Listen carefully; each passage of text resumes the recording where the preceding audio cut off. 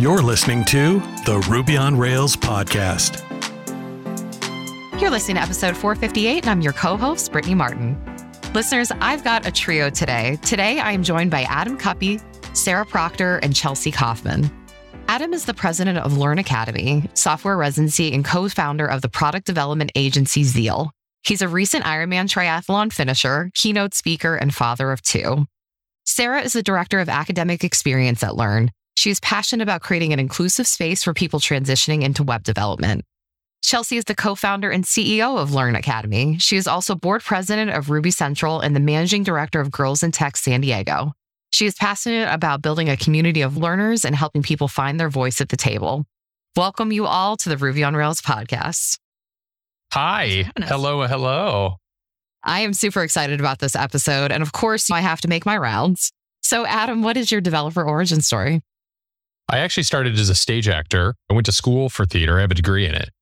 And I went into the profession and loved the art form, but hated the profession. In fact, I met with an actor who was about my age now, but 20 years ago. And I'd asked him, what's it like? He's like, oh, well, every 3 months you're looking for a job. And that sounded horrendous to me. So I decided to actually go into marketing. And so I did that for a while, which led to website design, which quickly evolved into web applications. And then before you know it, here we are. I had one moment in 2004 where I made a contact form appear with PHP. I can vividly recall it to this day. And ever since then, I was pretty hooked. I thought it was just amazing what you could do online with a few lines of code and for very little money, minus just the computer and internet cost. It was just incredible. What brought you to Ruby, Adam? Well, I had designed a very simplistic PHP framework without really knowing what that meant. And ironically, it was very similar to the controller action style of Ruby on Rails. I just didn't know any of that at the time. And I had been trying to make this thing work and whatnot, just exploring my own creative passions around writing code. This was in probably 2007-ish, 2008, somewhere in that neighborhood. And a friend of mine said, you've got to check out this 15-minute blog post video. And as the story goes for many others, that's exactly what happened for me. I watched him like, you got to be kidding. Like, it was just magical. It was so simple to understand and elegant. It being the Rails and Ruby language, it just was really cool. And it solved a bunch of the problems I was trying to solve, which ultimately came down to a more procedural way to write code without all the configuration. I just loved, again, that elegance. It was just very easy to write, to say, to do all of that. And I just thought it was amazing. And so then I was hooked. I thought it was just great. Well, we've got another developer here. Sarah, what is your developer origin story? My origin story is the same as a lot of the students that come to Learn Academy. I come from a non-technical background and I went to boot camp at Learn. I studied psychology in college and I worked at restaurants for a long time, and I just never felt like I could find my passion. And I struggled with the idea of going back to college, and that just didn't feel like the right thing for me at the time. So I sat down and I made a pros and cons list of what I wanted in my day-to-day, not focusing on a specific job or specific industry, but focusing more on the types of things that I like doing and what I feel like I'm good at, and just kind of the feeling that I wanted to have every day in my life. And that list ultimately pointed me towards coding. Attending Learn was truly a decision of convenience because at the time it was a in-person program and they were located about a half a mile from where I live. And I checked it out and I was just very pleased to see a great diversity in the students there. I was operating under that common assumption that people getting into development would all be younger white men. And that was not the case at Learn. And so it felt like the right move for me. And when I was in the boot camp, I struggled. It was really hard and I came in very green, but I felt so well supported by the staff, by my instructors and by my cohort mates. And I realized that it was this really special thing that was happening and that this is the way that education should be. And I really wanted to be part of this magical thing that was happening. And, and I felt that my list of pros and cons, that this was hitting all of the pros. And it really aligned with the things that I'm good at and that I really felt like I could contribute to Learn. So I started volunteering at small events, which led to some contract work and then to an instructor position. And then I've just been very fortunate to continued to grow with the company. That's so great. And I know we'll talk more about Learn's tech stack, but I'm assuming that's where you got started with Ruby as well. Yep, exactly. Love that. Now, one thing that is fun on this podcast is that we do talk developers, but we also talk to people on the business side as well, which is incredibly important as you're thinking about building Ruby on Rails applications, starting businesses. So Chelsea, I would love to know what your business origin story is. I have a similar background that Adam does in that I came from the theater. But on a different side, I'm not an actor. I do not ever claim to be one. But I started in the producing, directing side of things. And really that just filled my sense of wanting to build community. And so my business background is really in community building and education. I've worked in lots of different education organizations, just helping people create those spaces of how can we create an environment that is best for our learning and creating those habits. And the other thing that I think really drew me to the Ruby community, that drew me to technology, is that it is a very creative space. It is a very welcoming space. And there was a desire for more people to have a voice at the table, which is something that I am very passionate about, is making sure that everyone feels like they have value and that they're bringing that with them wherever they go. And so I went to my very first Rails Bridge event. I think it was 2013, maybe 2012 is when I went to my first one, and was just like, this is amazing. Everyone was learning together and like the environment was great. It was so supportive of different types of people wanting to get into this community. And I was sitting there and, gotta admit, was a little annoyed because the two people that were running it were two male presenting folks. And so I went to them and said, how can I help you? I want to help you build this community of people and learners. And that was kind of the start of the conversations that eventually built Learn so many years ago. That is so incredibly cool. As someone who has run their own Rails Bridge, it's a lot of work, but it is so fulfilling to see people who would never have considered learning how to code, just like sitting down for a day.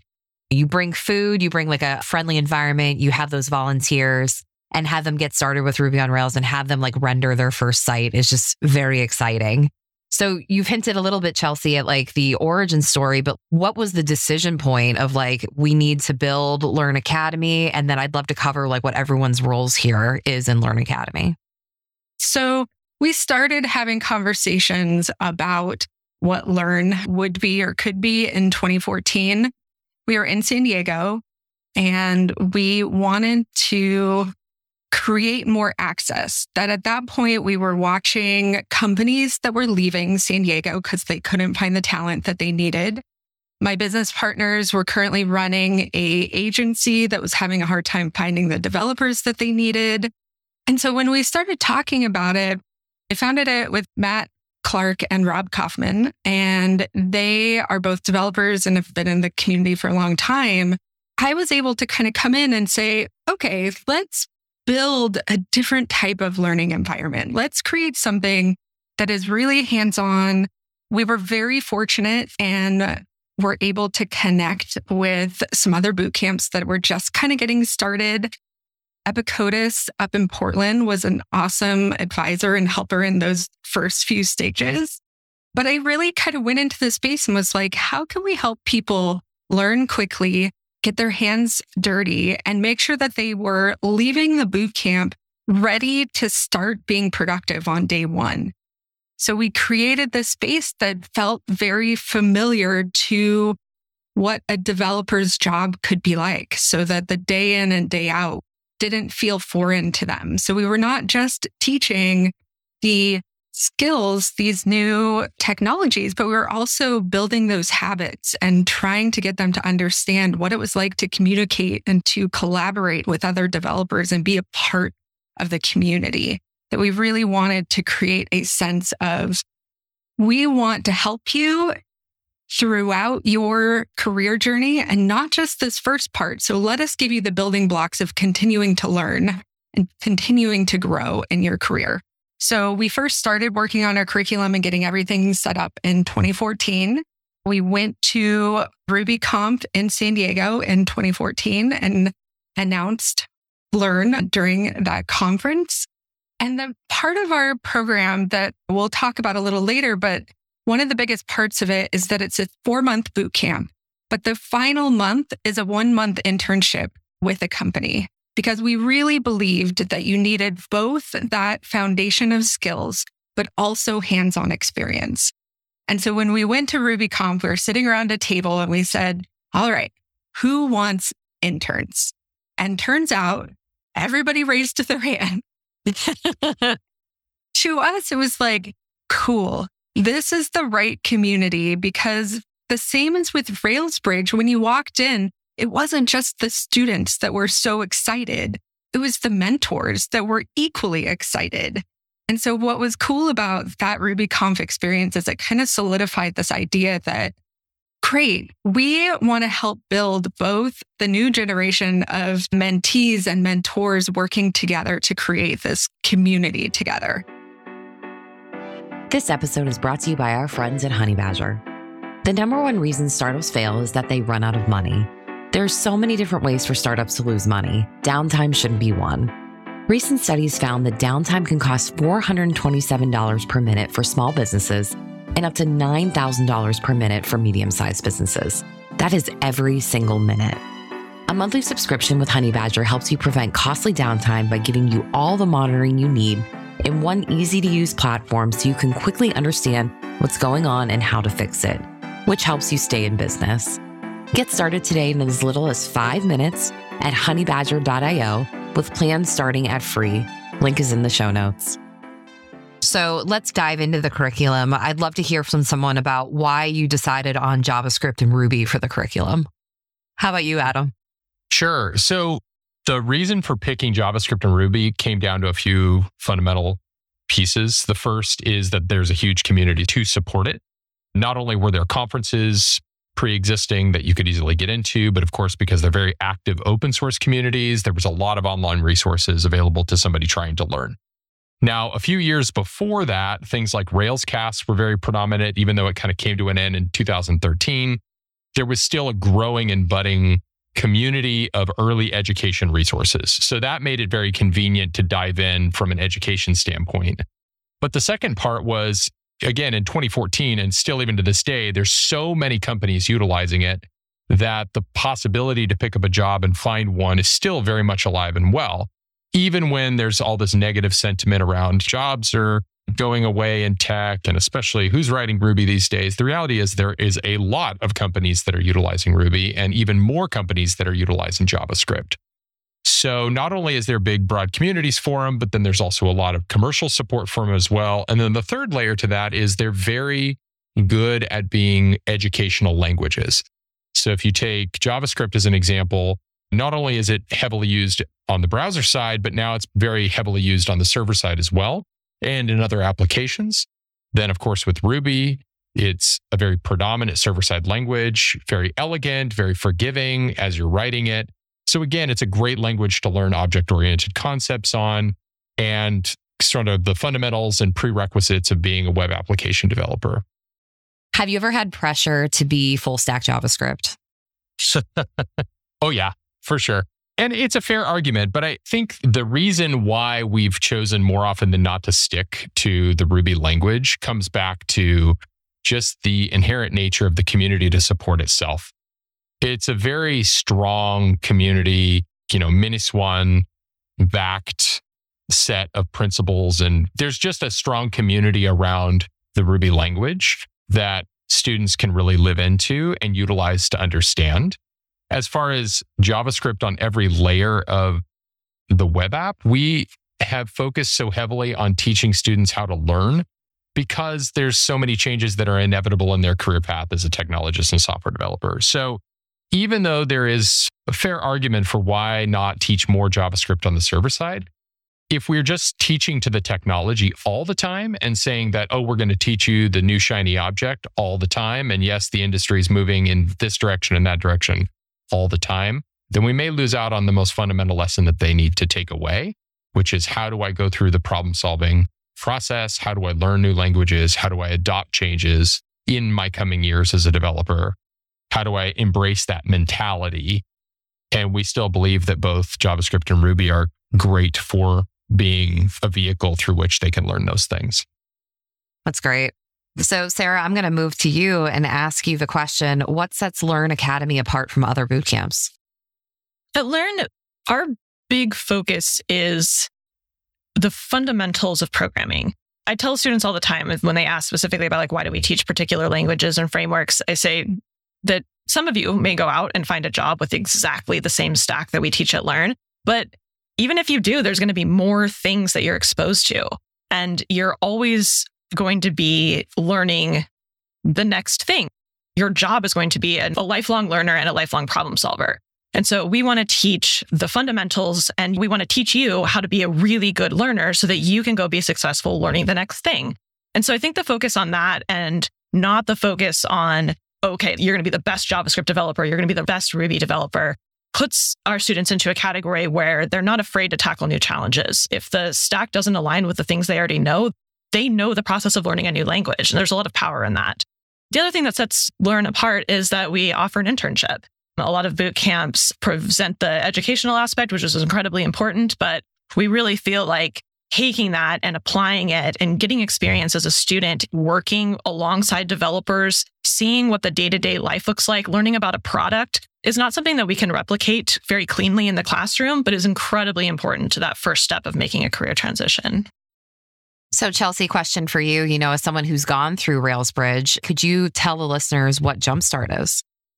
We started Jumpstart really early on because students would come to us and say, is this right for me? Is this what I should do? And honestly, I can't answer that question for them, but I could give them a space where they could learn enough to make that educated decision. We know that boot camps any boot camp is a lot of time. It is a lot of money. It is an investment. And it's a big decision in a lot of our students' lives that they're putting a lot of eggs in one basket at that time. And that can carry a lot of weight. And so we wanted to create something that introduced them to how we did things, to what the classroom experience would be like, that they could get their feet wet. They could learn a little bit of the fundamentals. And so we created Jumpstart. That was a 3-day program. They come in Friday evening and then they spend it all day Saturday and all day Sunday. And they learn just a little bit of the HTML, CSS, a little bit of JavaScript. But mostly it's to test out, like, is this exciting to you? Is this something that can really help you? And then along the way, the thing that we learned was that Jumpstart became a really big part of our onboarding process for our students. We now require all of our students to go through it. Some of them need to go through it as a sense of like just making sure this is right for me. So now we use it as a tool for them to really get started and to start learning those fundamentals before they get started on the first day of a full-time boot camp. So I completely agree with you. As a former boot camp mentor myself, I have interacted with the amazing side of students where you have someone come in who just happens to find out like about a weekend like this, and they just end up being a prodigy developer and they just love it and it clicks and you see that aha moment and you're just so excited. And then also I've seen the flip side where you have a student who's heard from people that they should be doing this and they come in and they do it and it's not for them. And so I think it's incredibly important that you put out there that like, yes, writing code is great and it can be a wonderful living for someone, but it might not be for everyone.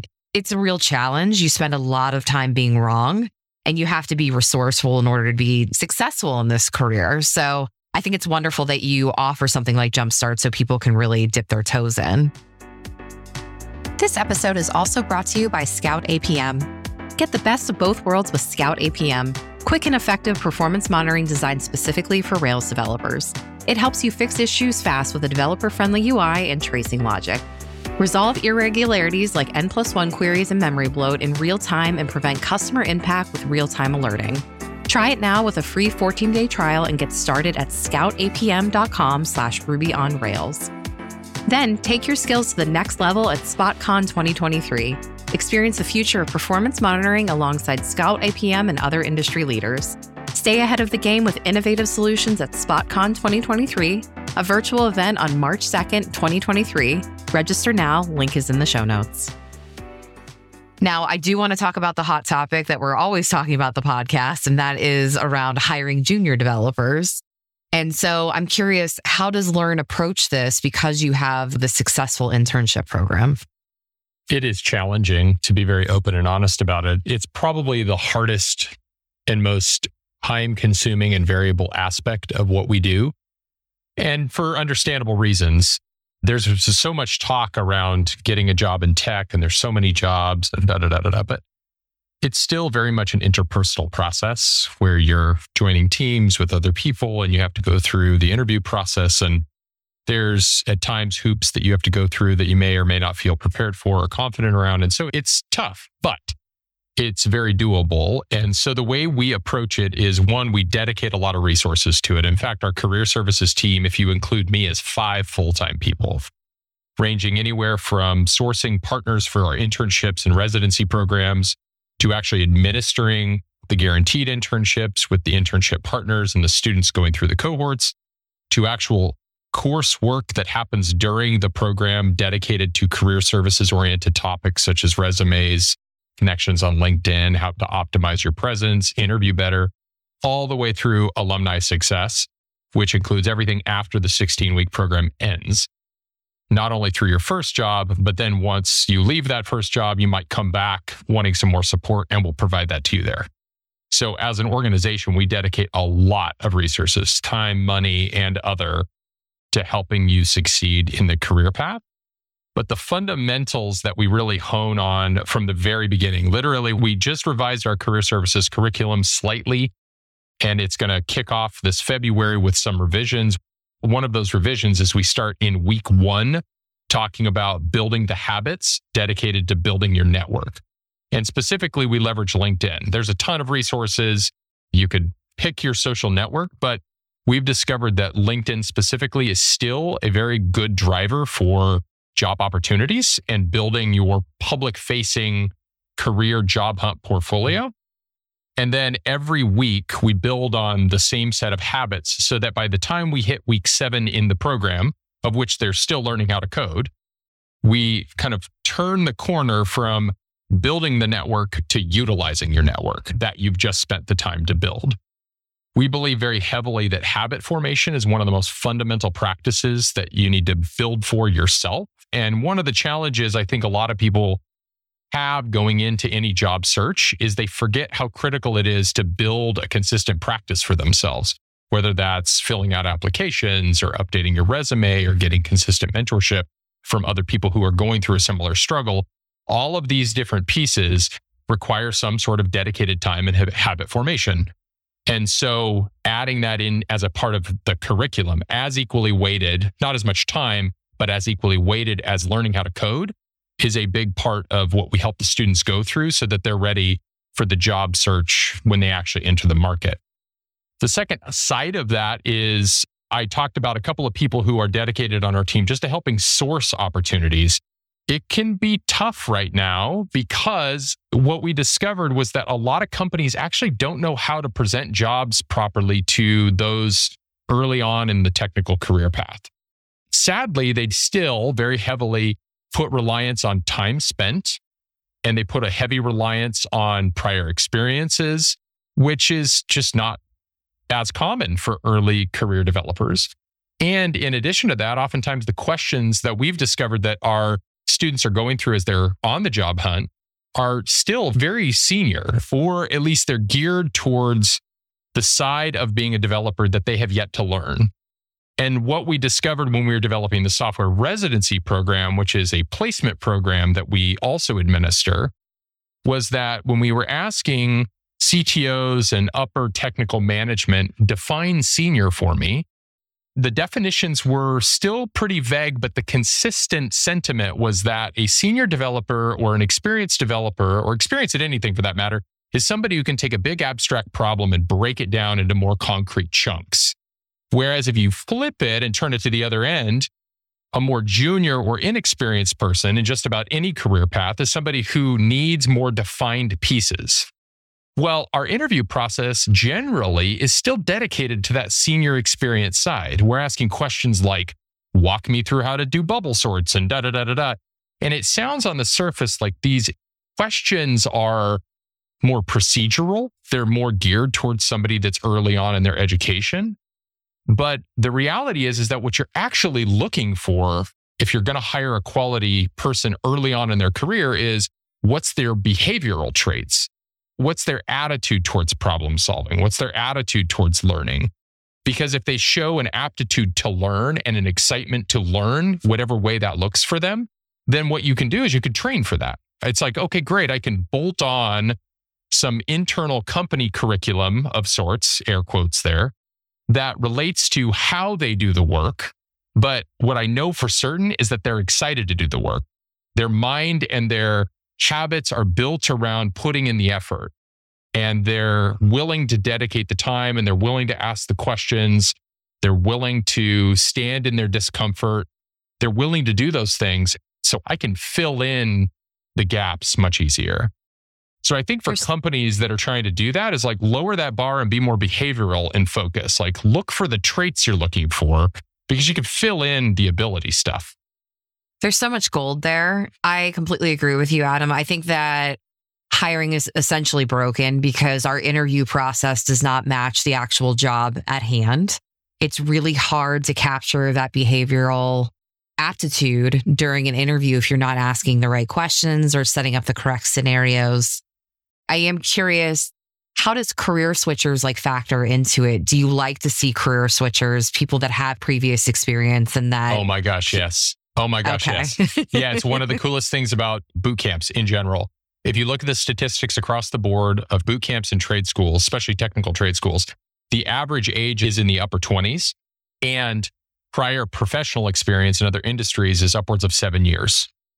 So I'll give you an actual real world example of somebody I met at a conference. So I was at a conference in Denver, and she was a junior developer, and we were sitting around a table, and I was doing the thing I do, which is I'm just trying to kind of ask people like, what brought you here and what's exciting to you about Rails and all the other things. And she said, oh, a little shyly, I'm a junior developer and I have a job now, but and there was kind of like that quality of insecurity that was sort of coming out. And so we're talking a little bit, and I just asked her, I said, well, what did you do before this? And she said, oh, well, I was a lawyer. I was like, okay, you piqued my interest. So let me ask you the question, like, what about being a lawyer have you used inside of being a software developer? Like what trait crossed over? And she thinks about it for a minute. She's like, I don't know. And she goes, and she kind of has a smirk. It goes up on her face. And she's like, I'm really good at finding a bug. I was like, what? Tell me about this. So here's the deal. So as an attorney, and I can't remember what it's called, but it's like a fact story. The attorneys listening, you're like, it's called it. But it's like a fact story or something where basically as an attorney, they learn the practice of putting all of the facts in a timeline so that you can identify where the holes and inconsistencies might exist. And that same mental model she applied to bugs in software, something that you just don't learn in the same way, but it's totally ingrained into the practice of being a lawyer. And there's things like that everywhere. Almost every single profession you find has a transferable skill that 100% serves them into their new career path, even if it isn't software development. I mean, I'm an actor and I get complimented all the time for being so willing, big personality, extrovert, all these things. You could probably hear it now. But there's a reality, which is I have been in front of strangers consistently since I was 14 years old. So I've put in so many reps being uncomfortable in front of totally unknown people that at this point, it's actually comfortable. It's more comfortable for me to be in front of a group of unknown folks than it is to not be. But that just has to do with having put in the reps. And so that's the thing to remember when you're hiring somebody that might be new to software development, but has a resume that might be a year or 2 or 3. And a totally seemingly unrelated thing is those things will funnel their way into their job. And in fact, I would highly encourage anyone who's actually doing the interviewing, focus almost all of your questions on the things they did before they started going down the path of being a software developer. Here, I'm going to make an even more audacious statement. You are wasting your time if you're spending most of your time during the interview on the boot camp they just went to or the program they just went to. You're wasting your time because for the most part, they're generally going to teach relatively the same stuff. But if you understand what they did before, what drew them into geology or drew them into spending 5 years in management at a supermarket, like you're going to discover all of these hidden gems, areas, behavioral traits, these things that are going to make them a great member of the team. Because then I can spend time to unlock that stuff. And that's where things start to get really exciting. But again, if you're just focusing on like, well, can you tell me how a bubble sort algorithm works? Okay, you're just wasting your time. You're not going to find the interesting stuff. You're not going to find the things that add to the culture of your company. You're just going to find the conformist things. What's the things that everyone else does? How are you going to do the work I'm asking you to do the way I want you to do it versus how are you going to find a solution to the problem I never even thought of thinking up? I'll give you one more example because now I'm very excited. Let's do it. So in my former company, Zeal, we were an agency. We had an intern who came through Learn. I don't know his exact age, but I know that he was probably upwards of 50 or older, somewhere in that neighborhood. And he had gone through the boot camp himself and went through the internship where Zeal was taking on interns. So we brought him on as an intern. Now I did his interview and English was his second language. And his English was a little broken and kind of hard to fully understand. And I remember being told that this might be the hurdle, is just the communication might be tough. I was very sympathetic to that. I'm like, listen, we can manage that. Like, we can get through that. So we brought him on as an intern and he totally shined. He shined in all the right ways. He was very dedicated to the problem he was solving. He asked really good questions. He took really good notes. Behaviorally and even technically, he did phenomenal. Now, the thing that was amazing was, again, as an agency, we had a client. And to be frank, the company had spent many hours. So a whole lot of clients' money building a solution to this problem that needed to make its way into an Excel spreadsheet. Well, he had spent 20 years on the project management side for a large procurement company. And so he comes in and we had been spending, it was like 2 weeks on this problem. In 5 minutes, he's like, well, there's a Google Sheet formula we can use. You're like, wait, what? And so he solved the problem with a Google Sheet formula. He found a new solution to a problem because his perspective was different. He didn't solve it with software. He solved it with his past, with his experiences in other areas. And that saved the client, I don't even know how much money, just in computation time alone, because there was a solution we didn't even think to think up. And he was very junior by that definition, by a software developer definition, but extremely experienced in other ways. So those are the gems you can so quickly miss out on. If you just focus so heavily on, what did you just learn? Walk me through how you write JavaScript. Like, okay. Sure. I agree with you, Adam. Like during my interviews, I like to focus heavily on the past. And then the other two things that I focus on is why did you want to learn how to code? Because the motivation 100%. Has to make sense to me. And then for me, if they've graduated a boot camp, and let's say it's been a couple of months since they've graduated the boot camp, it's important to me that they're still learning because they find some joy or interest in it. If they've gone completely cold after the boot camp, I don't take it normally as a good sign. I will, of course, accommodate whether or not their life is busy, which it's a full-time job to apply for jobs. So I totally get that. But I love it when someone can tell me like how they're continuously learning after the boot camp as well. And those are really the three areas that I focus on. Couldn't agree more. Anything else that we want to cover before we wrap up today? There is one big one for us, and it comes back to hiring juniors. Of all the conferences I've been to and all the events I've been to, whenever the question comes up, who would love to hire juniors into their team? Who's sympathetic to that cause? A vast majority of hands go up. Sure, there's a handful of folks who are like, that's just not on the docket right now. We have over 200 students that are going to go through the program. Learn has had well over 500 in its history. We've established over 100 different internship programs at various companies at various times. And it continues to be really challenging to effectively convince organizations that internships and early career entry programs for their organizations are a viable solution to their company as a whole. And I totally understand why and where the criticism comes from. And that is that generally speaking, junior or inexperienced tends to be listed synonymously with the concept of risk. And I don't want to risk the fate of our company, or this is the feeling. I don't want to risk the fate of our company on early career folks when we have the money. And so what I witnessed over the last couple of years, which is why I joined Learn myself, was that over the last couple of years, in the height of the tech boom, which has now had a pretty steep decline, but at the height of the tech boom, the rate of compensation for senior folks was just skyrocketing. And that's great. I think it's wonderful that people can make a phenomenal living in this industry. Yet there was still continual stagnation around the junior and mid-level positions. So it created two improperly placed incentives. One was it was incentivizing folks to effectively job hop until they could get the title. And it was a very real world thing because there was not a clear career path for them. There weren't enough companies that were hiring folks with that junior label or even mid-level label. And so they were finding creative ways simply to get to the point where they could hold the senior label even before they were senior.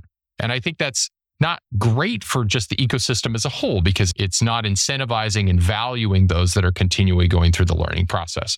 But the second thing that was happening that was really sad to me was that when revenues were declining and they were continuing to struggle to hire senior positions at these more inflated compensation rates, that instead of lowering the barrier of entry for their companies and hiring folks that were even one step lower than senior or two steps lower than senior, they just weren't hiring at all.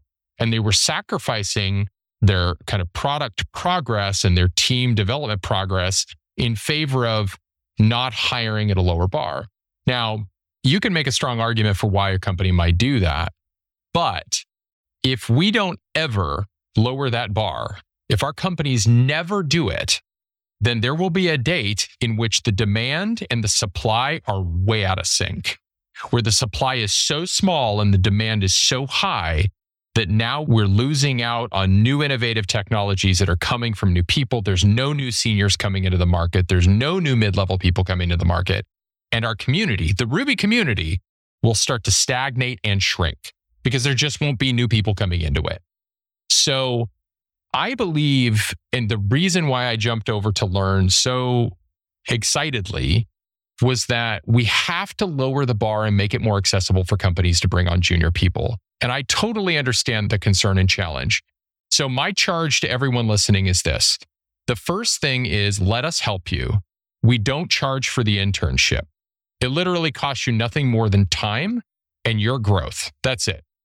And what I mean by that is like the internship is free to companies. Now, we encourage them at some point in time to maybe do a paid internship, but you're not paying us, you're paying the students themselves and the interns. It's free to you. But if you just simply introduce an internship, make it accessible for your team to mentor, learn mentorship by mentoring 2, 3, 4 interns over the course of a year, then I guarantee you're going to better the ecosystem as a whole and also better your teammates as being able to help them understand how to bring junior folk into the fold. But if we never do that part, then the ecosystem is going to shrink and the Ruby community is going to shrink. And I don't think any of us want that. Yeah, and so Learn is actively trying to help. I'll say it again, it doesn't cost anything. And we have 5 people, if you include me, that are dedicated to things that happen after the curriculum and career services related things. And we have 2 people full-time who are dedicated to just internship related topics. So we will give you all the resources. We will help you as much as possible, but start with 2 interns. We will make it as easy as we can make it so that you can start some interns and bring some junior people into the fold. And if we can do that, I think we're going to do something good for all of us. This is so inspiring. So, of course, I'm sure listeners are very interested in following you all and figuring out like how they can get involved with Learn Academy. So, Adam, I'll start with you, then Sarah, and then Chelsea. If you can let us know how we can follow you and how to get involved in Learn, that would be great. So you can find me on Twitter at Adam Cuppy. I'm the only Adam Cuppy I know of. So if you do a search on most of the things, you're going to find me there. You can, of course, email me at adam@learnacademy.org. But better yet would be to just go to learnacademy.org. There's 2 different directions you can go. If you're listening and want to be a student, go be a student. We'd love to have you. If you're considering being an internship partner or a mentor, we would love to hear from you as well. Go there. You can reach out to me and I'm happy to help, but go there first. That would be awesome. You can find me on LinkedIn. And then for Learn, we're SD Learn on all the socials. Yeah, you can find me on LinkedIn as well, or Twitter at Chelsea Kaufman. But yeah, I echo what Adam said, learnacademy.org, or really any of us, Chelsea at learnacademy.org. Wonderful. It has been so wonderful having you all on today. It was incredibly insightful. And I love that you just shared all your wisdom around creating an internship program. And you're right, Adam. You're right, Chelsea and Sarah. In order to keep this community alive, we have to do things like this. So I think the listeners are going to be very inspired with this episode. Thank you all. You've been listening to the Ruby on Rails podcast. Follow us on Apple Podcasts, Google Play, or wherever fine podcasts are downloaded to stay in the loop on Ruby on Rails and open source software. While you're at it, please leave us a review. And thank you for listening.